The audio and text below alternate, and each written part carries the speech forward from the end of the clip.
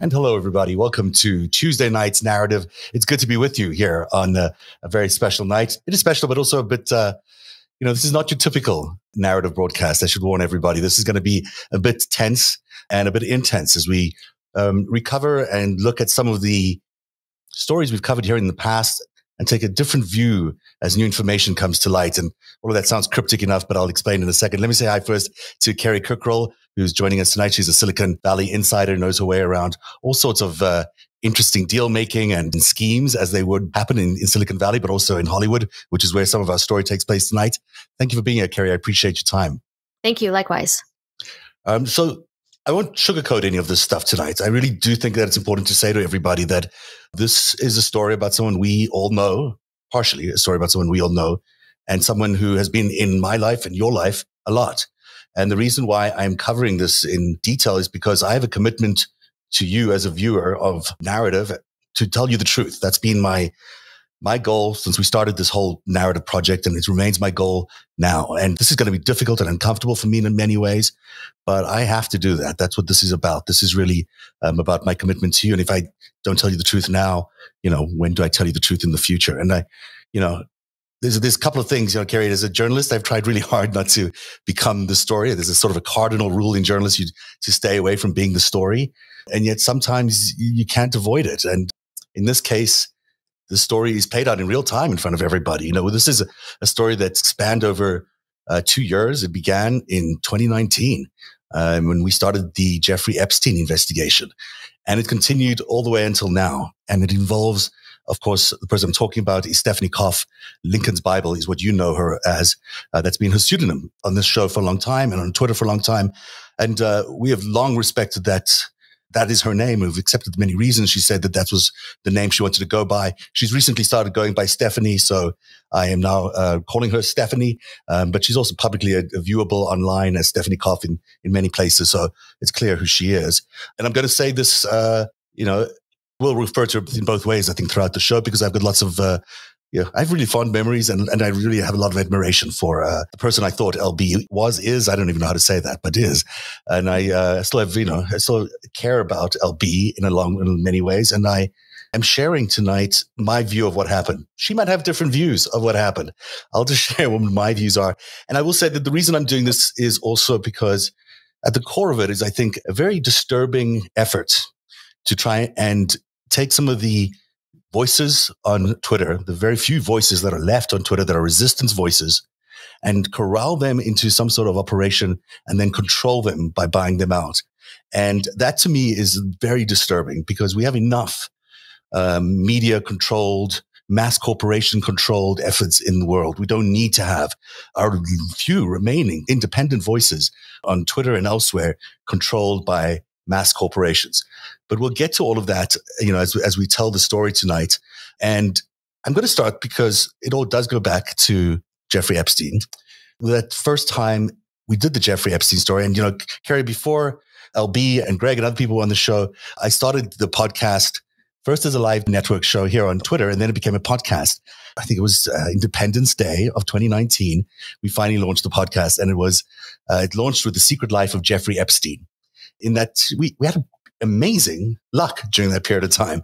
I mean, I had no intention of the show being so successful. It launched at number one because there were so many breaking elements that we were uncovering just because our timing was as good as it was. And so, it became an instant hit, and it certainly put narrative on the map, but it also brought a lot of attention from people because we were covering everything from the fact that he was involved in a Ponzi scheme to the fact that he was an Israeli agent to the fact that he, blackmailed politicians. All those elements which we now sort of accept as true about Jeffrey Epstein first emerged here on Narrative when we did that story. It caught a lot of attention, and it certainly caught the eye of certainly foreign intelligence services and other people who thought maybe this wasn't the nicest thing to be sharing with the world. But, we did it anyhow. And let me start by playing a little clip of that. This is when we discovered that he was involved in a Ponzi scheme, and we shared that with our audience. It'll also show you how much I've aged in just 2 years, how stressful this job is. So here's Tracy and I from that first episode. It's a good look back. Anyhow, it's got a nice look back a little bit. Here's us talking about the Ponzi scheme and Stephen Hoffenberg. before Bernie Madoff, these guys were the Ponzi kings. They were the first people to really try daring an incredible crime that ultimately $450 million of it went missing, at least. Today, it's valued probably at $1 billion. But if you want to know where Epstein got his cash, a good place to look at is right here, because at Towers Financial, $450 million went missing. They played the stock prices of all these companies, attempting to buy Pan Am at one point. They were ballsy, to say the least. And somehow insider trading going on. I mean, they were just, you name it, committing a fraud. They were doing it. So they were. And Hoffenberg going to jail for 18 years. And, when he came out, appears much more repentant. I spoke to him at length today on the phone, and he has an interesting story to tell. He certainly says that Epstein has the money and that Epstein's assets are in that money, are made up of that money. And he points particularly to the island and elsewhere. He thinks those can all be derived directly from the losses of 200, maybe 200,000 people, I think it was. There's an astonishing number of people that were victims of this crime. And I did a lot of research today. I know you spoke to him for like an hour, and he's a very interesting guy. Sure. That's how it looked back then, Carrie. But did you know it was interesting. Hoffenberg turned out to be a really good source for us. Stephen Hoffenberg is the guy who went to jail for 18 years for the crimes that he and Jeffrey Epstein essentially committed together. Although he says he didn't. He says it was all Jeffrey Epstein that did it. But he did serve time, and he became a very good source as we started looking into who Jeffrey Epstein really is. Now, you're familiar with some of the story, right, Carrie? I mean, you certainly know the Epstein framework and how he impacted as well Silicon Valley. Yeah, I know some of the framework. I think there are people that see from all different perspectives. Victims are a group that certainly see it from an extremely different perspective. And I have one lens, but I'm not as familiar with Hoffenberger. I have read about his Ponzi scheme. That's one area I'm not as familiar with, but I do understand that a large portion came from that. Yeah, he was he's an interesting guy. You meet the weirdest people when you cover stories like this because, how often do you meet a 74-year-old gangster or mobster? You wouldn't like me saying that about him, but, they're interesting people. They're full characters. They look like they've walked off a TV movie. They have that kind of larger-than-life presence. They're surrounded by interesting people, and they've lived a life where they can, call these kind of shots in places that are, you can't dream of doing those kinds of things these days, like trying to buy Pan Am or, whatever it is that we're trying to milk money. But the truth of it is that Epstein was not a law-abiding person. And for the most part of it, we know him for the abuse of underage women and girls. But the truth of it is, his real crimes were money crimes. They were financial crimes. He claimed to be a financial investor for many, many people. His bottom line, by the way, you could only get into his financial firm if you had a net value of $1 billion. So that's pretty high up. So if you had 750 million, you wouldn't make it. But if you had $1 billion, you'd be allowed in. Yet he didn't have any real financial offices. Like he didn't have the typical, people sitting analysts at desks and doing the work that you'd normally expect. So it was interesting that he could successfully convince everyone that he was a financial analyst and got major clients, including some of the biggest clients in the world. Some of them were dictators. Some of them were rulers of other countries. And he did very well for them, mostly because we believe he kind of did these financial crimes. Like in Towers Financial, where Hoffenberg ran his Ponzi scheme, they had $450 million, pour in there. They did all these different kinds of money and financial services for people, some small amounts and some bigger amounts. But at the end of the day, $450 million went missing, 200,000 different victims of that crime. And Epstein got away with a lot of that. So that's one way to look at this story, is that Jeffrey Epstein is a financial criminal. The next thing we discovered is that he was also blackmailing people. So let's take a look at that clip. One thing that we do know is there's a lot of blackmailable material that was taken during those parties, including sex acts by famous or well-known people with some of these victims. It's unclear whether we're going to see them, but this coming soon, I think the Second Circuit is going to be releasing at least 2,000 documents, or it could be thereabout, which could be very embarrassing to a lot of people. So, you wonder not so much about the money as much as there's blackmail. Why does he need the blackmail? He needs the blackmail to cover himself for all the criminality that he's already doing. And he's got a lot of people probably very worried a lot of people who over a long period of time have said that this guy's untouchable, and he must have felt untouchable in much the same way that Donald Trump sort of, when he said, I can go out into the center of Fifth Avenue and shoot somebody and no one will do anything. This is the kind of invincibility that Epstein, maybe not so much today, but up until this week must have had in terms of his ability to do everything he was doing with impunity, and because he had that backup, he had all those documents with famous people and pictures and elsewhere. And those people are very nervous today because that stuff's coming out and there's no way to keep a lid on it, I don't think. Well, actually, there's a way to keep a lid on it because none of it has actually come out, amazingly enough. But, the blackmail was a big piece. And it is how he was able to get away with so much. And I know his interactions with people in Silicon Valley, the allegations are that there was a lot of blackmailing going on over there. Are you aware of any of that, or did that come across any of your work as you've been researching any of that?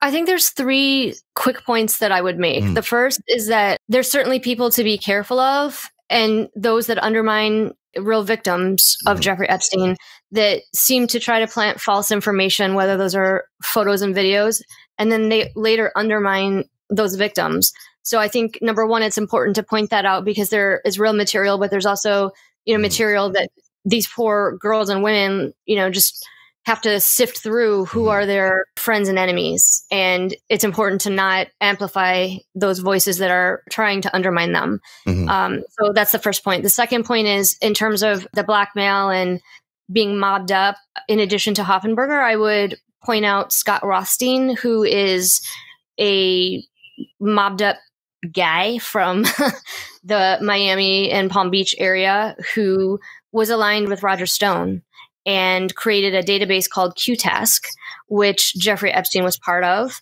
And Scott Rothstein, I believe, owned some of the planes that he flew and where these situations occurred.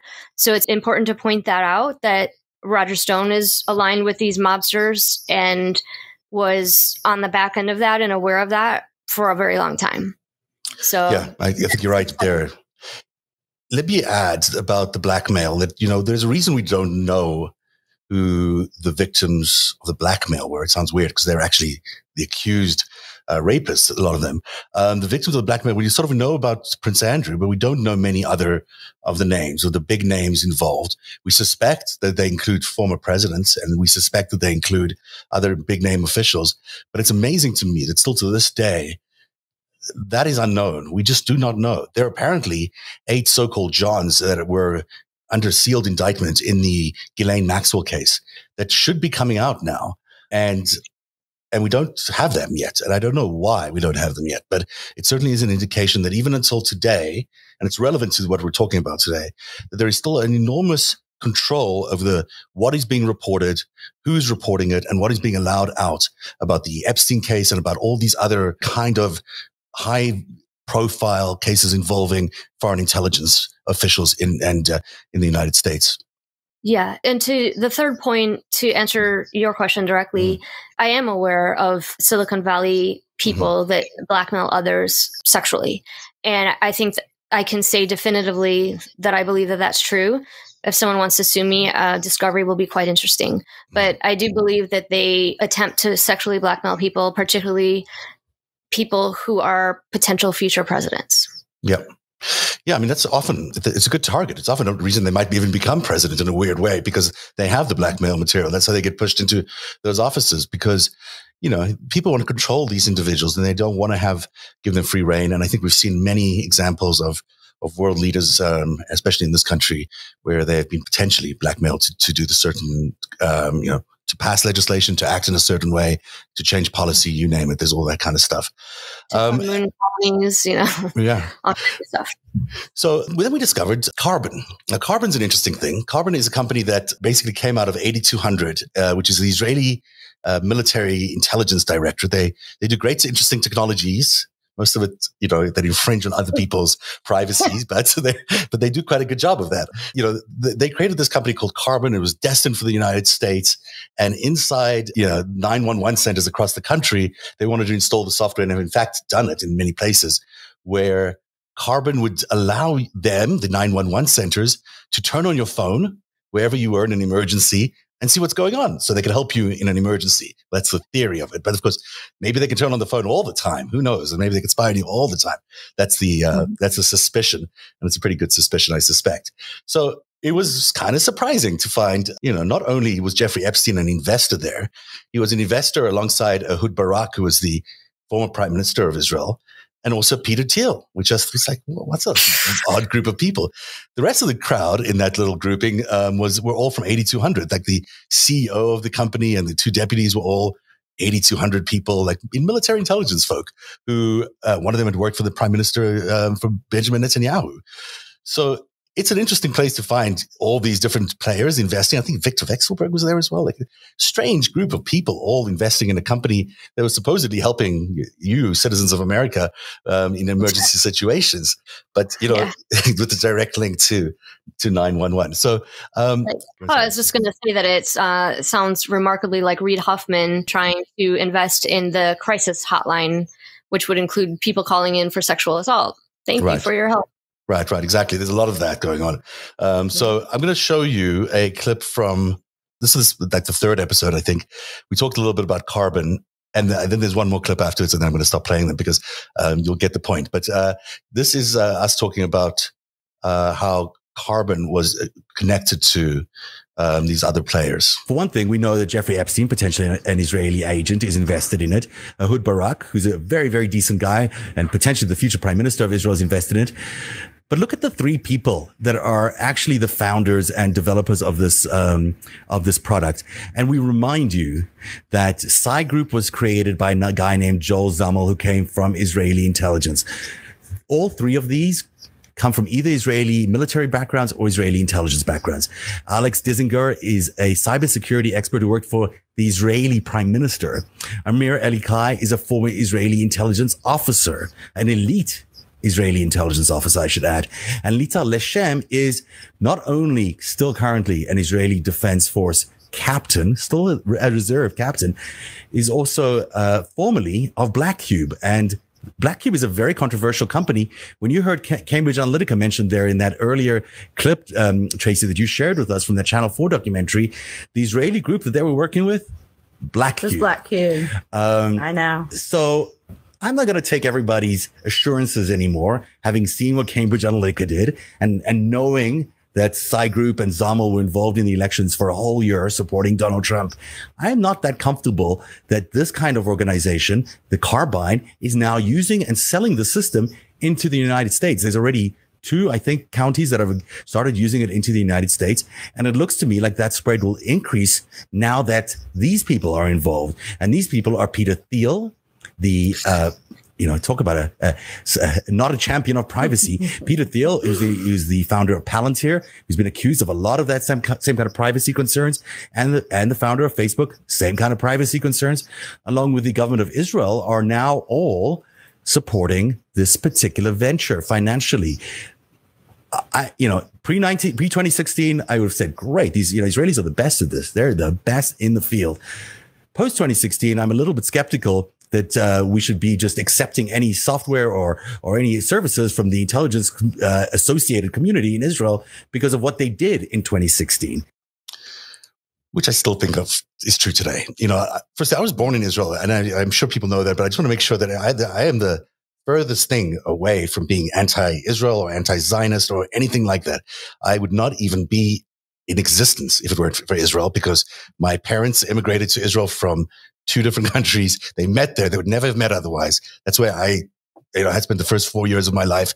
I love Israel, and I love the people of Israel. And I think that there's a tremendous amount of great things that come out of Israel. I very strongly disagree with some of the policies of the Israeli government in the last 20 years. And I think I'm not alone. I mean, I think we've had in Israel a religious right government that's far, far, far, far, far to the right. It's very similar to what they landed up giving us here in the United States. And so you've got a situation where moderate people can't really survive in an environment when they're, being forced to do things that are pretty extreme or being confronted by extremities every day. And that's what we landed up with when we got Bibi Netanyahu. So when I criticize Israel, I'm not criticizing Israel as a notion or anything. I love Israel. I really, really love Israel. And it breaks my heart, to be honest, every time I have to report on this, because it's such an important country to me, and it's such an important country to the world, that what they've done to it is devastating to me. And so I'm an Israeli citizen because I was born there. I'm allowed to express my opinions politically, which is why, the events of the last few weeks have been so difficult, because essentially it feels to me like there are elements of the Israeli government or Israeli intelligence services that are coming after me for expressing my point of view, or doing my job reporting. And that is just very difficult to handle, because I'm supposed to be the citizen of, I'm not your enemy. I really am not. So it's kind of hard to deal with. But we'll get there. We'll get there in a bit. We'll talk about all of that. Well, thank you for sharing that. I also have a Jewish Israeli family, and I studied at American Jewish University for 6 months, and I love Israel. I've been there. And I think it's so important what you said, because people are masked by this talk, about Nazism and all these other things that Netanyahu has been cultivating. Mm-hmm. So it's important that people can acknowledge, and there are many, many Israeli people that do not agree with him, and young people and progressive people that don't agree with him. So, they're having their Trump moment. Yeah, no, for sure. There's a lot. I mean, in fact, I argue the majority of people probably in the country, especially younger people, have had a very difficult time under Netanyahu. And, it's probably a little bit better now, but still not entirely so. In terms of the restrictions they have to face in life, they've had some really extreme things in the last few years. They've had these restrictions on their movements for coronavirus, so they couldn't even move 100 meters outside of their home. Their phones would trigger, and immediately if they walked 100 meters out of their home, and they would get fined for things like that. I mean, we think of Israel as being a very, modern democracy, and it isn't really anymore. It's become a very, at least a police state in some ways, especially around coronavirus. And it's interesting to see that, so they're suffering too in many ways, because that's unreasonable. And of course, we've now found out all those restrictions weren't necessary at all. So if anyone's going to accuse me of being anti-Semitic or anti-Zionism, have your way. But I'm not, that's not true. And I'm just going to leave it at that. But we did find out finally that he was an Israeli spy. And this is how we got it. This was a big exclusive. That narrative landed up breaking, and you haven't heard of it probably if you're new to narrative, or you won't see it anywhere else because no one else covers this stuff. But we had two different sources. Halfenberg told me that Epstein had worked for the Israelis, and then Ari Ben-Menashe told me that he worked for the Israelis. Now, Ari Ben-Menashe was the head of the Military Intelligence Directorate, or at least a senior executive there, at the time that Jeffrey Epstein would have worked there, but also at the time of Maxwell during Iran-Contra. In fact, he was the guy running Iran-Contra. So he really knows his way around around that world. He was Maxwell's boss, if you will. He also confirmed that it was, in fact, that he worked for the Israelis. Now, it turns out that the way I found this out and the way I got in touch with Ari Ben-Menashe is because of LB. LB calls me up one day and says, you should go to Montreal and talk to Ari Ben-Menashe because he's there. I was like, oh yeah, I didn't realize he was there. I'm in Toronto. I can get to Montreal, no problem. And I started contacting him. I never really questioned why I was getting this information. And later on, I found out it was, at least she said it was, she'd heard from Craig Unger that he was in Montreal, but it was unusual for me to find out from her. I didn't no idea he was here in Canada, but I called him up, and I was kind of persistent. I wanted to talk to him. I thought it'd be an interesting conversation to talk to him. And then, and in this show, we finally did get to talk to him. So I went up there. It was terrifying, to be honest. He's clearly almost, he's a real big time spy. I don't think he'd have any difficulty hurting anybody if he wanted to. So I tried it a little carefully, but we did find out a lot of interesting information. And because I'd known a lot about Halfenberg already, I was able to get some stuff that I don't think other people had gotten. So I'm going to play you this clip. This is a bit long. I'm not going to play the whole thing, but it gives you at least the first section. Two things to listen out for. One is we find out about the lost years. Everyone had assumed that Ghislaine Maxwell had met Jeffrey Epstein in 1991 when she arrived in the United States. And that's just the story. That's the story they told everyone. It wasn't true. They actually met, many, many years later, at least a decade earlier, when they first started dating during the Iran-Contra scandal. And that's when Ari Ben-Menashe and Maxwell, his father, were engaged in this incredible amount of arms trading, which is going on around the world, which involved Israel, the United States through the CIA, Contras, the Saudis, the British, you name it. There's a whole bunch of things. Jeffrey Epstein at the same time was buying arms and selling arms to the Saudis via the British. And so this is an interview. It's all audio, I'm afraid. I don't have any video. He wouldn't go on video. But it is interesting to hear his take on how he met Jeffrey Epstein and that they became agents after all. What happened was that Maxwell introduced him to us, and he wanted us to accept him as part of our group. I'm not denying that we were, at the time, the group, that there was Nick Davies, there was Maxwell, there was myself, and our team from Israel. We were doing what we were doing. On September the 22nd, Iraqi planes attacked Mehrabad Airport outside. Selling arms via There was a project. It wasn't selling arms. Right. It was transferring arms to Iran. Right. So we're talking about Iran-Contra, basically. Yeah. We're talking about that same arms deal as Iran-Contra. Israel was very concerned about the Iraqis taking over southern Iran. So Maxwell introduces you. He says, here's this young guy. Yeah. And did he go by the name Jeffrey Epstein, or did he go by a different name? I remember Epstein, Jeff Epstein. Okay. Because he had a different passport that he was traveling in and out of. That's right. But that came later. Okay. So he says to you, here's this guy Jeffrey Epstein, who I know from around. And your Israeli bosses have approved. Oh, okay. Already approved. So it came down from up above. So what did he do? Can you say what he did for you? What kind of work did you guys do together? No. He didn't do anything. Oh, so you met him and that was it? I met him a few times in Maxwell's office. That was it. And did he do any arms deals for anybody else that you were aware of? Not that I know. Because there's I guess there was an he didn't. MI5 he operation. Wasn't very competent. He didn't seem to be a competent guy. He didn't seem to be. But he was a good-looking guy. And Miss Maxwell, Jelaine, fell for him. Early, 1980s. How old was she? She was young. Yeah. But most of the reporting about her and him only started in 1991 when they got to the United States. I realized that, but they were already dating. So he was dating, whatever. So he was part of the family business. And Maxwell sort of started liking him, and my theory is that Maxwell, because Maxwell felt that this guy is going for his daughter. Right. He felt like he could bless him with some work and help him out, and like he felt paternal for him. Was she part of the business too? Was she involved in what you were doing over there? No. But later on, she got involved with Israeli intelligence together with him. Right. But not in this arms deal in Iran business. Would you say she was an agent as well? Was she someone working for Israeli intelligence? Oh, definitely. Military intelligence as well? Yes. And when that happens, because I have no idea how that world works, so I'm learning a little bit. It happened by accident. Do you get orders and you have to do certain things, or is it more like... No, we get projects with kids. What really happened, my take on it, and the later thing, is that these guys were seen as agents. But they weren't really competent to do very much. And so they found a niche for themselves, blackmailing American and other political figures. So it was a bit of a scoop. That was unknown to most people at the time, or at least not confirmed by anyone. Ari Ben-Menashe gave us some stuff there that was new.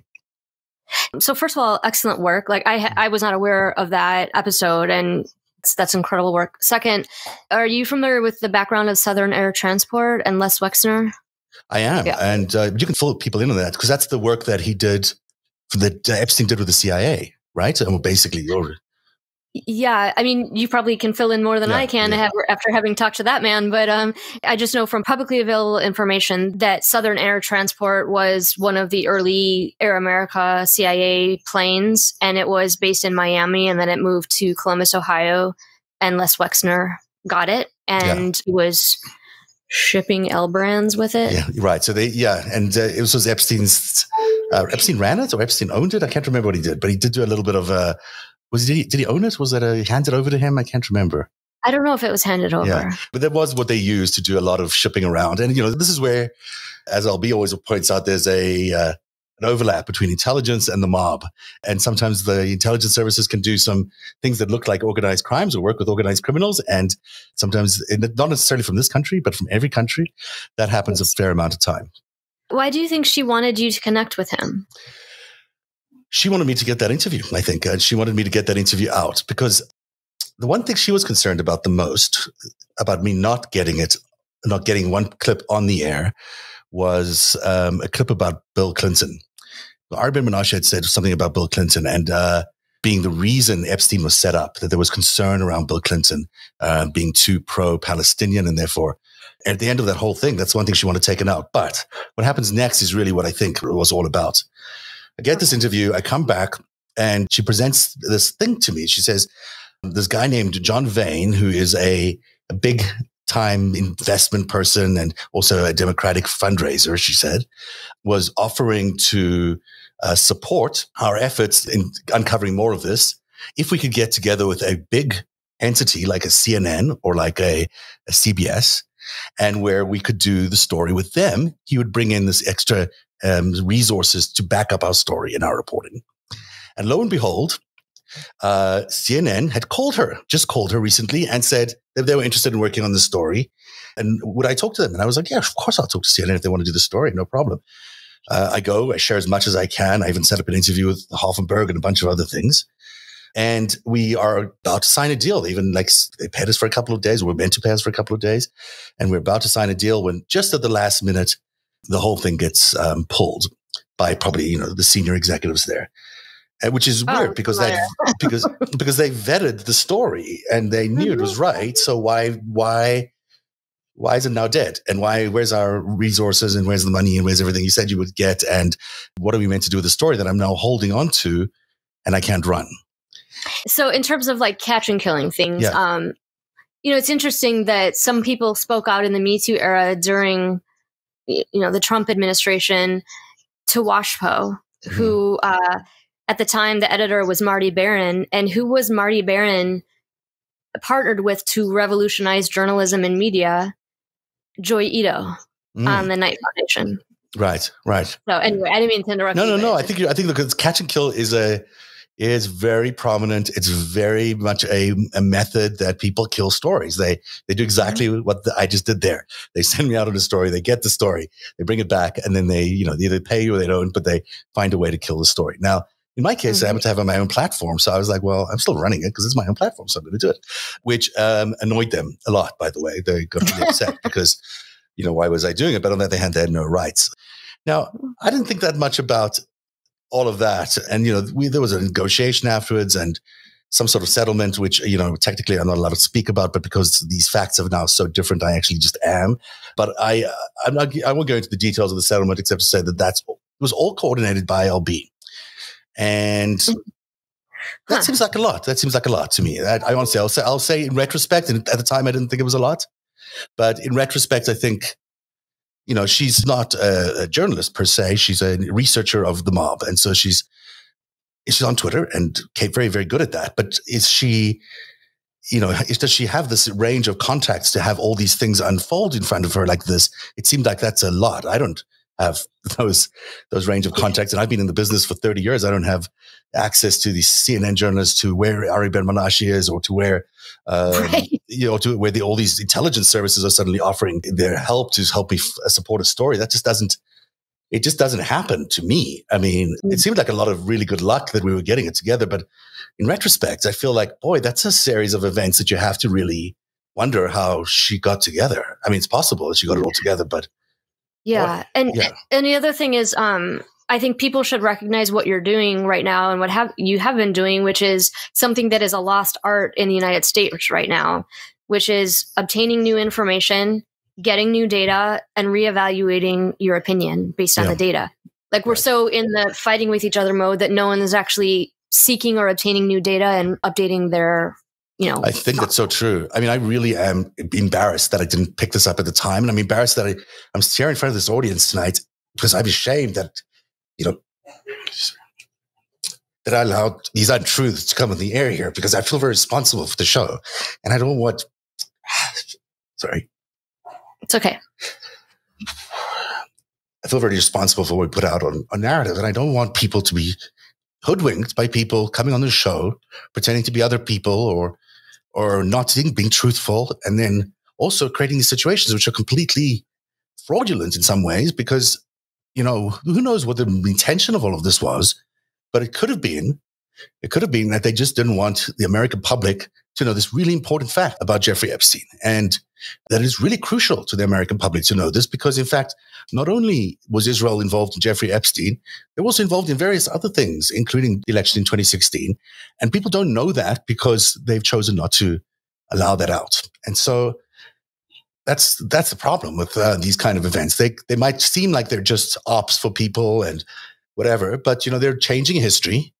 They change the way people perceive this history, and they change our ability to respond to events. We still, for a large extent, think of the United States as being attacked by Russia in 2016, which is true. We were. Mm-hmm. But there's also several other countries that were involved, and all of them continue to assault the United States on a daily basis because in our beliefs and our our desire to be democratic. And so they're constantly attacking us. And we don't know that they're attacking us because we are being told by the media that it's always just, firstly, domestic politics. Like everything that goes on in the United States is always blamed on just the GOP and the Dems are fighting with each other about all these things and these crazy right-wingers and crazy left-wingers, when really a lot of that is inspired and instigated by foreign operatives who are, who are igniting these events. And then also they have control of a lot of the media. So they're able to amplify what we're hearing a lot of the time. So if you want the truth, you can't get it on TV. You get nothing. And so, these are not just ops. And for those people who just do these things, they think, I'm just doing an op. You're doing an op that is actually going to change the way people perceive what's going on in the world and could change the way history unfolds and the future of America. So it's decidedly, I think, un-American to do these kinds of things to America. But people will do what they need to do for whatever reasons they feel they need to do them. And it's understandable that the Democratic Party and people that are left would want to focus on the Russian aspect to get through this election because it was such a large piece and such a major influence. But then once we've gotten past that critical point and things are still strange in ways that are not clear to the American public, then it starts time to peel the other layers, otherwise we won't ever go back to having normal debates. No, we can't. In this situation where we've got this instigation happening from both sides and this polarization happening, no one's listening to each other. We're just going to keep yelling at each other. And all of that, I guarantee you, is controlled by external forces who are pushing storylines on Fox News and OAN and you name it. They're creating this world, or Joe Rogan. I mean, these are all situations where you've got people amplifying dissent and amplifying polarized opinions. It will lead ultimately to war. I mean, you keep doing that, you get a civil war. This is not where America's really at right now. America's not in the space that they are putting us in because of this propaganda that we keep getting. And these events, these ops, these different things that people do, and CNN's failure as a news network, is really important. And it's interesting that CNN is the network that did this catch and kill. And it's interesting that, in fact, they are the same network that is owned by Time Warner right now, but it's just being transferred over to Discovery, just to Warner Media. And there are a lot of, for one thing, important to note that the main shareholder of Time Warner, as an individual shareholder, there's many others, but there's an individual shareholder, is Aviv Nevo. He's an Israeli guy, born in Romania, but Israeli guy who, by all intents and purposes, looks like he's an operative for Israeli intelligence services or Israel in some ways. It's not obvious, but, how did he disappeared for a few years and then came back as a 5% owner suddenly. He was not really that wealthy and suddenly became a 5% over one of the biggest media companies in the world. Interesting take. He makes friends with all these rich people and all these influential people. He's a big mover and shaker. And not only did he, I just want to point out two things. So not only does he have influence there at CNN, he also worked at the Weinstein Company. And it is important because I don't like talking about people I know this well, but LB not only had the contacts at CNN, but it also previously worked for the Weinstein Company. So there's it's not just that she did these events. She did these events with all the necessary contacts and previous history to make these events happen.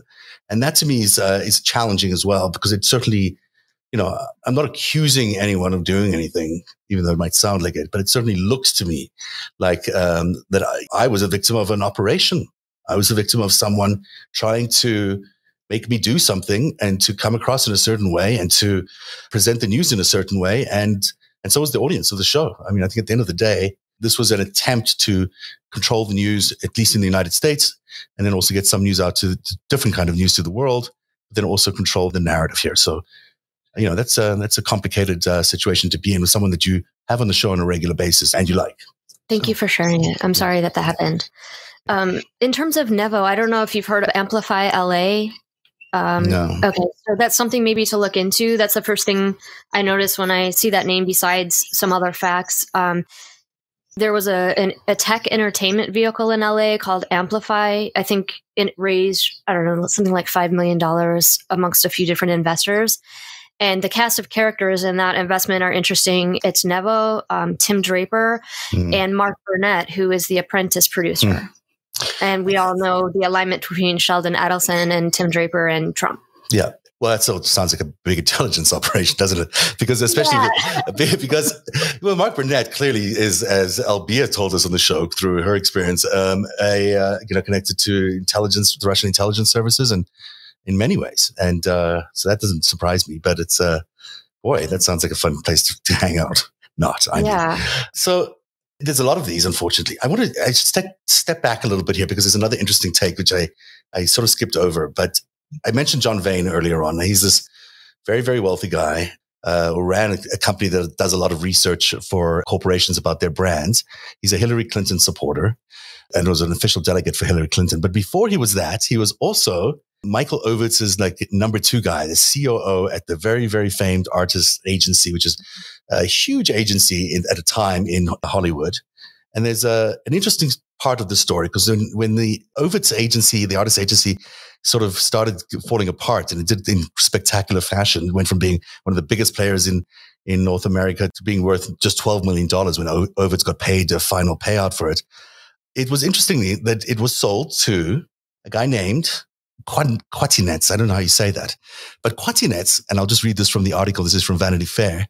Had his bid to Ovitz and asked if he could take it over the phone. Ovitz asked if he could take it over the phone. Quatinetz insisted that he do it in person, and he sent over the former Goldman Sachs banker and current Steve Bannon. So Steve Bannon is the guy who goes over to Ovitz and actually does the offer one-on-one. And that morning, Bannon sat in Ovitz's office and listened for an hour as Ovitz went on and on about the tremendous synergies AMG offered any acquirer. Finally, it came time for Bannon to unveil the bid. Ovitz was looking at for a number in the neighborhood of $35 million to $40 million. The firm, Bannon said, was offering $5 million and none of it up front. Ovitz won't admit it, but the sense of humiliation must have been crushing. Here was the most powerful man in Hollywood being dealt a low-balled figure by a set of music weenies, he called them. For a moment, Ovitz said nothing. Finally, he told Bannon, if I didn't know you personally, I'd throw you out of the room. So Bannon is somehow involved in this whole thing, which is also kind of interesting because, I mean, he does have a Hollywood past, which I think people forget about. But the fact that he's involved in this thing with John Vane and Ovitz is interesting. And it's also interesting that, LB is a scriptwriter. She's acknowledged that she once worked on a script or received a script from Bannon as well. And I think those kinds of things, which I've at the time have let happen, they just say pass on the show and you find out all these little nuggets about someone. But when you look back in the fullness of time at all this thing and you see here's someone who was involved in criticizing Steve Bannon on a regular basis on this show. I mean, she's a very big critic of Steve Bannon. And I don't think she should give him the time of day. She wouldn't let us put him on the air or anything like that. She would have been very upset about that. So, here's someone who's that, but also knows John Vane, who worked at the artist company and must have known Steve Bannon because he was involved in that deal. And then he also knows Steve Bannon because she received a script from him. Again, I'm asking questions that are just like, do we really know who LB is if we're looking at a situation where she's got all these connections and she's got all these people. And then John Vane's still in her life now to help her send me on a trip to go get Ari Ben Menashe's interview.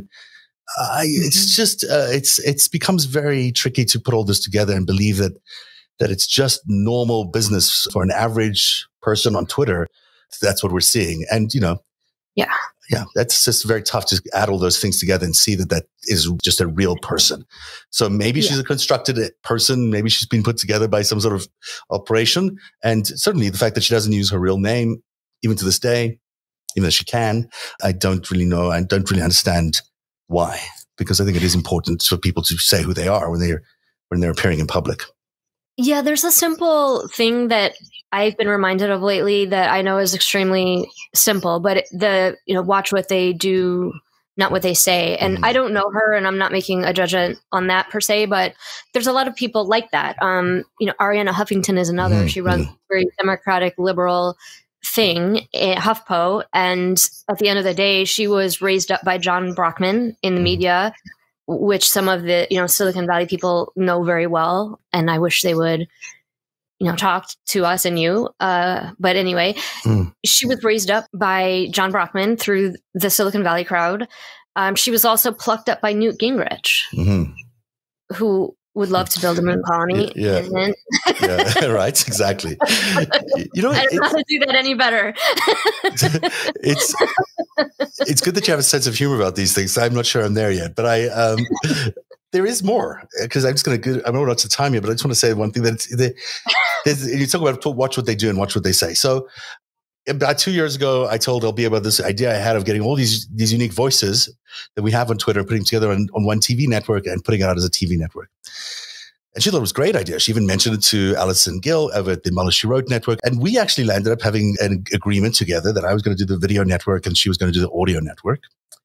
And the audio network was already existing because podcasts for audio were pretty much, it's easy to do those things. Video was going to take a little longer to launch a whole TV network. But we went away and did all those things. And I was part of her network for the last year or so. LB has been in the background, being a very helpful resource for AG and me in different ways. But I guess about 6 months ago, I noticed that, LB had left me out of the podcast series she had, which is called The World Beneath. Had been a very similar concept as the one I had pitched to her and actually had discussed with her. Mine was called Crime of the Century, but it involved essentially a look back at the last century of crimes and where intelligence and the mob met. And, it was clear to me that she'd either was inspired by my idea or borrowed my idea when she did her podcast. And I didn't feel like for me, it was not that urgent or important to have a fight over whose creative that was. And sure, she should have a vehicle of her own and do her thing. But I was surprised that even though everyone else I knew was on the podcast, that I never got a mention even once. And it was interesting that even when she was talking about how I introduced, she'd met some people through me on the show. But when she was talking to them about how she met them on the show, she would make up some excuse about it being something else, like it wasn't about me. And then subsequently, I've noticed that in the last year and a half, or at least now when I look back at her Twitter timeline, all my tweets have disappeared off her timeline. Like, it's almost like she's erased me off her timeline. Same with Greg. Like, I can't really find my retweets on those things. And it's weird that that's there, because why would they take my out of there? So, and that's not recent. It's over time. Oh no, I think it's recently they might have. I know she was tweeting me before, had retweeted me, but it's only like one tweet in the last 2 years that's still up there, which I thought was. I mean, we're on the same show, so she would always retweet the show. That's not even there. So that to me is like unusual behavior. Mm-hmm. And then I saw, is she trying to erase me from the story or what? I don't know. But then the audio podcast company that the network we're on, MSW, told me a few weeks ago that I couldn't really use them anymore because they were going to use a different ad agency, and I'd have to find my own ad agency. And then yesterday, or 2 days ago, I found out that they'd actually transferred their entire library, including my show, without any permission, to this entity in California that was an accounting firm. I can't remember, Shapiro something and something. It goes, it's one of these typical accounting firm names. So I look it up online, and it's not just an accounting firm called Shapiro, whatever. It's actually on the Warner Brothers lot. It's on Warner's lot. And if anyone knows anything about LA, when you're on Warner's lot, you're basically doing their business for maybe they're independent there, but they basically are helping probably actors or whatever get their payment from Warner's or whatever. It's not like there's a lot of independent businesses on these lots. They don't let you hire a spot of it. And it may be that they are completely independent. Who knows? But it seems striking to me that, this is the Warner lot because as I just mentioned, Aviv Nevo there owns 5% of the Warner company, and CNN, the same company that caught and killed my story, are a sister company of the Warner Brothers. In fact, they're owned by Warner Media. And so there's a lot of stuff that's just starting to correlate to me and say, wow, this is not looking right. There's something going on here. What are they going to do with all these podcasters that they've hired, that they've got contract for MSW Media? Are they going to sell them to these Israeli intelligence type folks who might be operating in Warner Brothers? And it might be that that's what they're trying to do. It could be that they're trying to collect all these voices, these well-known voices, and that they're going to try and sell them to a company that can control them, because that's what has been done in other parts of the world before. And that is my fear. And that is what that's why this is not a show I wanted to do at all. And it's a show that I feel I had to do. So I'm, trudging through it. But it is important to me that people understand that there could be an organized attempt to take all these Twitter voices, these great podcasters that, have stood up on their own, and then to be sold off potentially.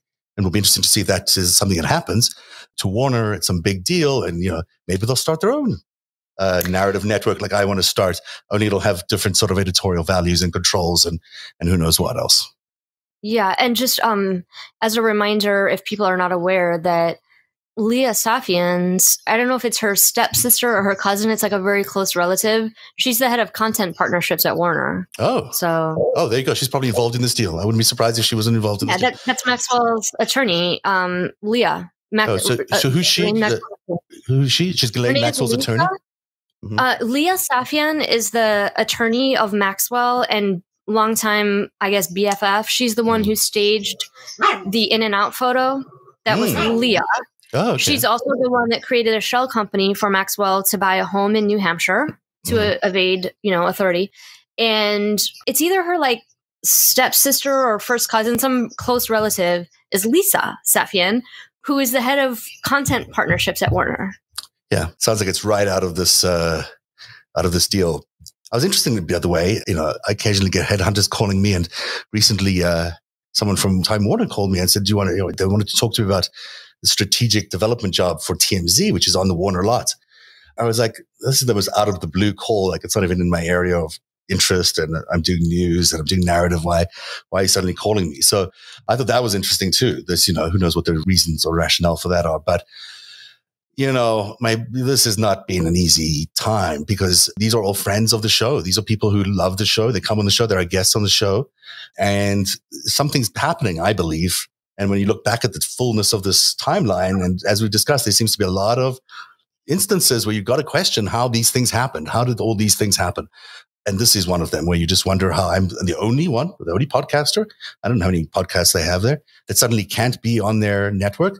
I can't still be available on their network, on their website. They were okay with me putting my face and logo up there so that, maybe attract other potential podcasts to the podcast network, but I can't work with them anymore, even though I had a deal to create the video network with them.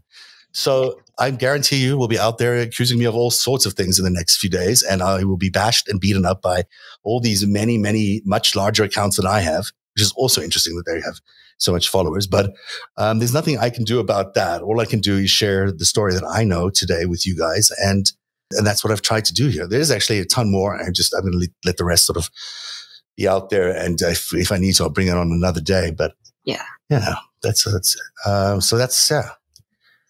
Thank you, Carrie. Thank you for being here, because I don't think I could have done that without you. And people are asking if on the chats, they're asking if it is just one show. Yeah, just as far as I'm aware, I'm the only show that's been taken off, that's been asked not to be on the network. They have a reason for it. The rationale is that they said that they can't monetize the Twitter audience, but then they couldn't explain why they couldn't monetize the Twitter audience. And they quoted some rules that made no sense at all, like no sense about the way Twitter calculates its audience. So I don't really buy that, nor would they discuss it. And I just left it there. none of this is meant to be a personal assault on anybody. I really do like LB. I mean, it's kind of weird to say considering all these things, but we have had a very close relationship for the last few years. It's obviously not going to be like that now, but I don't understand the processes she's done, and they all seem pretty obvious to me now. And I don't know if that was designed to just hurt me, sideline me, whatever it was, but it's okay. We will persevere. And it's just unfortunate that I allowed her on the air to say things and to be here and to build a connection with this audience when she wasn't being truthful to everybody here.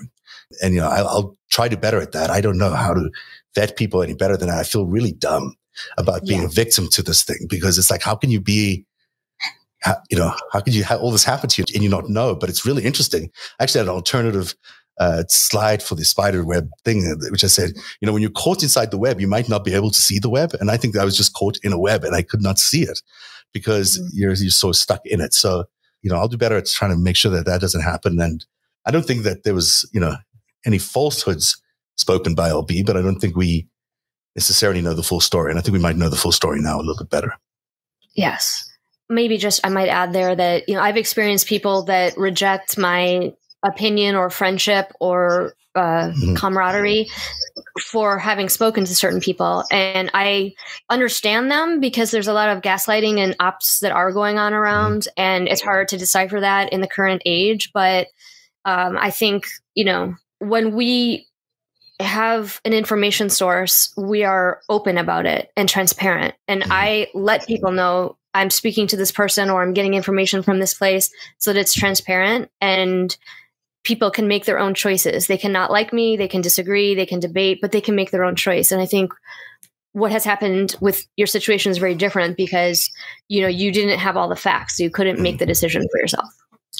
Yes, that's true. But, I like to tell people that I have all the facts. So it's, thank you very much for saying that. And you're absolutely right. Like, I think that people have to realize we're all sort of caught in a state of being in the middle of an op. I mean, we're all being, there is psychological warfare being targeted at every American every second of the day. And we're constantly bombarded by things that only are partially true or just, are trying to push us in certain directions. And we have to be aware that that's just reality. That's part of where our lives are right now. And try to look beyond them. So on that note, I was going to try to get some chats, but I'm really kind of tired. So I'm going to, I just need to say goodnight. And thank you, Carrie. I really appreciate your time here. And thank you so much for being here today.